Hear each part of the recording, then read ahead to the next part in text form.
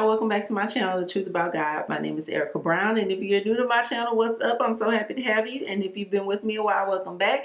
And if you are listening to me on my podcast or you're enjoying the blog, what's up? I'm so happy to have you. And all the people on Facebook, what's up? Shout out to y'all as well. And yeah, I hope your week's been started off good, and that, you know what, I pray that God's been giving you revelation. If you've been in a place where you've kind of been in a wilderness, like a mental wilderness or an emotional wilderness, and you don't really understand what's going on and you can't see, and you're just feeling frustrated and agitated with people who really not doing nothing to you, or you just lashing out, I just pray that God will give you revelation and peace and serenity, even with what you're going through, even if your situation don't change. And it doesn't resolve it immediately. I pray that God will still give you peace while you're in it, to kind of settle your spirit and soul in the mighty name of Jesus. I pray and ask God, amen. So, with that being said, I always tell y'all that the Holy Spirit always gives me the best segues into whatever the Lord has given me to speak to you about. So, today I want to talk to you about God's Word, and does the Word of God abide in you? Okay. I'm going to give you the first scripture reference right now. It is John chapter 5, verses 38 and 40. John chapter 5, verses 38 through 40. And do you not have his word abiding in you? For you do not believe the one whom he has sent. You search the scriptures because you think that in them you have eternal life, and it is they that bear witness about me. Yet you refuse to come to me that you may have life. Let me read that to you one more time. It's John chapter 5, verses 38 through 40. And you do not have his word abiding in you, for you do not believe the one whom he has sent. You search the scriptures because you think that in them you have eternal life, and it is they that bear witness about me. Yet you refuse to come to me that you may have life. That was John chapter 5, verses 38 through 40. Now, in the scripture, Jesus is talking to the Jews, okay? Now, how do you know that the word of God abides in you? How would you know that the word of God abides in you, okay? The Jewish people, okay, that Jesus was speaking to in John chapter 5, verse 38 through 40, knew the word of God. They knew the word of God, front and back and front, okay? They were well versed in the law of Moses, as well as the prophets. So they knew it. They would have known about Isaiah chapter 9, verse 6. And let me give that to you one right now, okay? Isaiah chapter 9, verse 6. Actually, it's going to be longer than 6. It's going to be Isaiah chapter 9, verses... Oh, you're right. Thank you, Jesus. Isaiah chapter 9, verse 6. For to us a child is born, to us a son is given, and the government shall be upon his shoulder, and his name shall be called Wonderful Counselor, Mighty God, Everlasting Father, Prince of Peace. I'll read that to you one more time. Isaiah chapter 9, verse 6.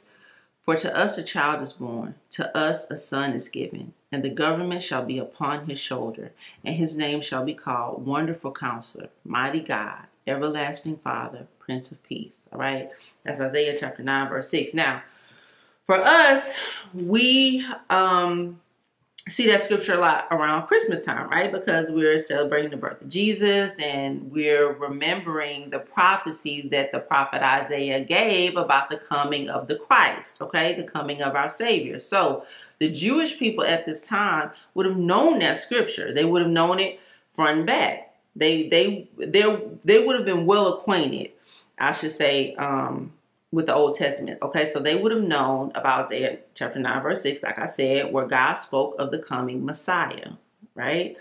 They were not unfamiliar with what we now know as the Old Testament. They knew it, for real, okay? So how do you know that the word of God is abiding in you, okay? We are in very unfamiliar and somewhat turbulent times.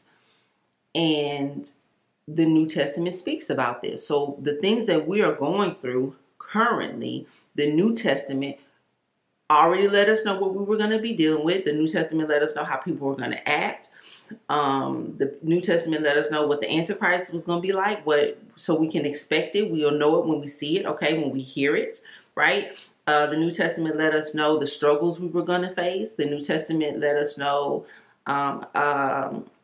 how Jesus was there to support us and strengthen us, and he never leave us or forsake us. Like, it prepared us for the time that we're in now. Just like the Old Testament was preparing the Jews for the coming Messiah, right? So they would have known what to expect. Now, it was, you know, they didn't receive Jesus, right? If you're a Christian and you know anything about this, you know that the Jews did not receive Jesus, but his coming was prophesied in the scripture. And they would have known that. They would have known that scripture, and they would have been very familiar with it, right? So they were not, like I said, they were not unfamiliar with what we now know as the Old Testament. So how do you know that the word of God is abiding in you, okay, in me? How do we know this? Like I said, we're very unfamiliar and turbulent times. In the New Testament, like I just told you, been broken all down for us. We know what's up, okay? So Jesus came and told us what to expect and what to do, right? He gave us clear instructions. This is what to expect. This is what's going to happen. This is what you're going to be facing. This is what you're going to be dealing with. And this is what you do in response to what you're facing and dealing with, right? Now, if someone came up to you and said, repent, for the kingdom of God is at hand, would you repent because you know that the kingdom of God is at hand? Because Jesus confirmed it in the scripture, and take it as a warning to repent from sin, right? Because if Jesus sends somebody to us to speak to us directly, we got to pay attention to that, right? No matter, and I know this is hard, you know, for us and our flesh and our spirit. And I don't want to talk like this wouldn't be a difficult thing depending on the type of person you are, depending on your personality, depending on what you got going on inside of yourself. Some of us struggle with pride. Some of us struggle with vanity. Some of us struggle with ego, you know. And it may be difficult, especially if you feel like you in the word for real and you know Jesus, for someone to come up to you and tell you, repent, for the kingdom of God is at hand. Your flesh may not want to hear it, right? But if you a person who is in your heart, right? The word of God abides in you. You may say, you know what, flesh, you can't have me today. The Lord has told me repent, for the kingdom of God is at hand. I got to pay attention. There must be something in my life that God wants to address. And he does not hate me. He loves me. He wants the best for me. So if he done sent somebody here to speak this word to me, I need to pay attention. I need to repent. I need to ask him to help me, right? And lead me away from this sin and deliver me and restore me and heal me and restore me to faithfulness, whatever it is that in righteousness, whatever he wants, right? Because it's in him. All those things are in him, and I'm going to move forward, right? So if someone said that to you, repent, for the kingdom of God is at hand, right? Would you do it? Would you do it because you know the kingdom of God is at hand, because it's confirmed in the scripture? And you would take this as a warning to repent from whatever sin you got going on in your life, because we all struggling with something. None of us are oblivious to flesh, or not oblivious to it, but exempt from flesh, right? Or would you question it and become aggravated because that truth doesn't dwell in you, right? It's somewhere on the surface, like maybe right up here, like a sandwich is on top. Top layer of bread, but it's not the meat, it's not the cheese, it's not the lettuce, it's not the tomato, it's not in there, right? It's not in between yet. So somewhere on the surface, but not quite in you. What do we do to make sure that we don't become like the Jews in John chapter 5, verse 38 through 40? Because Jesus said, and I want to read that to you again because I really want you to hear it. And this is Jesus talking to them. This is Jesus speaking to the Jews, right, about himself. I want you to hear what I'm saying. And you do not have his word abiding in you, for you do not believe the one whom he has sent. You search the scriptures because you think that in them you have eternal life. And it is they that bear witness about me. Yet you refuse to come to me that you may have life. All right, John 38. John chapter 5, verse 38 through 40. This is Jesus talking to the Jews. You think you got eternal life because you search the scriptures and you think that in them you have eternal life, but the scriptures are bearing witness about me that's coming. That's why I brought up Isaiah chapter 9, verse 6, right? And then Jesus goes on to say, yet you refuse to come to me that you may have life. Everything that we need to have life is in Jesus. And I know the temptation to find life elsewhere, to seek life elsewhere. Well, I'm reading the scriptures and I think I'm gonna have life in this, but the word have to dwell in you, right? They knew the scriptures, right? But the word wasn't dwelling in them. And I just really pray that the Holy Spirit break that down in your mind and your heart and your soul, not just for you, but for me too. Okay. So what do we do to make sure that we don't become like the Jews, right? In John chapter 5, 38 and 40. Seek first the kingdom of God. The scripture tells us exactly what to do, right? And if you can't do it, because you can't do nothing on your own, I can't do nothing by myself. My desire is not enough. Everything I need is in Jesus, okay? I still need Jesus to help me with this, all right?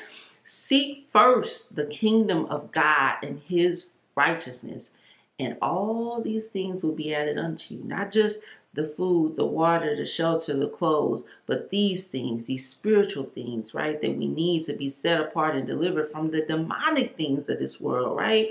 We need Jesus to intercede for us. We need Jesus to teach us how to seek after him. We need Jesus to remind us when we need to repent, right? Even when we think we got all our right stuff together, we need Jesus to remind us, repent. The kingdom of God is at hand. You're going down the wrong road. You veered off a little bit. Come back this way, okay? We need Jesus for that. Seek first the kingdom of God and his righteousness. All these things will be added to you, okay? Lord, telling me to pray for you. Father God, in the mighty name of Jesus, thank you for redirection. Thank you for your love, your grace, your mercy, and your power. Thank you for healing us. Thank you for restoring us. Thank you for teaching us to repent and turn from evil and turn to you. Thank you, Jesus, and showing us how to seek first the kingdom of God and your righteousness. And all these things will be added unto us in the mighty name of Jesus. Thank you, Jesus, for helping us. Thank you for saving us. Thank you for revealing yourself to us. Thank you for revealing our sin to us so you can bring us out of it in the mighty name of Jesus. Thank you for praise and worship that we can give that to you because it's yours anyway in the mighty name of Jesus. And please keep us in the center of your will and in the palm of your mighty hand. It is in your precious son, Jesus' name, I pray and ask it all, Father God. Amen. Our Father, who art in heaven, hallowed be thy name. Thy kingdom come, thy will be done, on earth as it is in heaven. Give us this day our daily bread, and forgive us our trespasses, as we forgive those who trespass against us. And lead us not into temptation, but deliver us from evil. Thank you, Jesus, for thine is the kingdom, the power, and the glory forevermore. In the mighty name of Jesus, I pray and ask it all, Father God. Amen. Y'all, I pray that this message blessed you, helps you, encourages you, and reminds you. Let Jesus sink in. Let him sink in. Let him get deep down in there, okay? And I watch, I don't know if y'all know Shuler King. And if you don't know Shuler King, go and check him out, all right? And I'm saying it very pronounced, so you can Google him correctly, Shuler King, or look for him on YouTube, because he's on YouTube just like me, okay?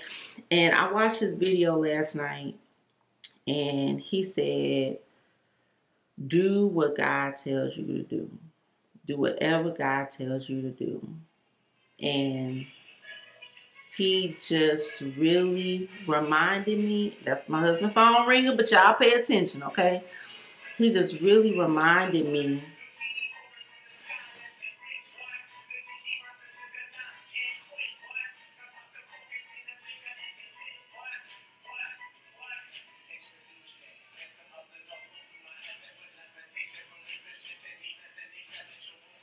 all right? Now, he really reminded me that whatever God tells me to do is enough. Whatever God tells me to do is enough. It don't matter what nobody else say. Nobody. Husband, kids, parents, siblings, friends. None of that. What God tells me to do is enough, okay? So if you get confused and you worried and you uncertain, like, okay, Lord, am I doing enough? Do whatever God tells you to do, okay? If you just doing what God tells you to do, you are knocking it out the park, okay? Because you're doing everything that you need to do in this moment and in the next, okay? Right now. In the mighty name of Jesus, all right? So like I said, y'all, I pray that this message helps you, bless you, and encourages you, okay? And reminds you, prompts you, let the word of God dwell in you, like abide in you, all right? So if this message bless you, helps you, or encourage you, please like, subscribe, and comment below. And I will see you guys next time. Bye-bye.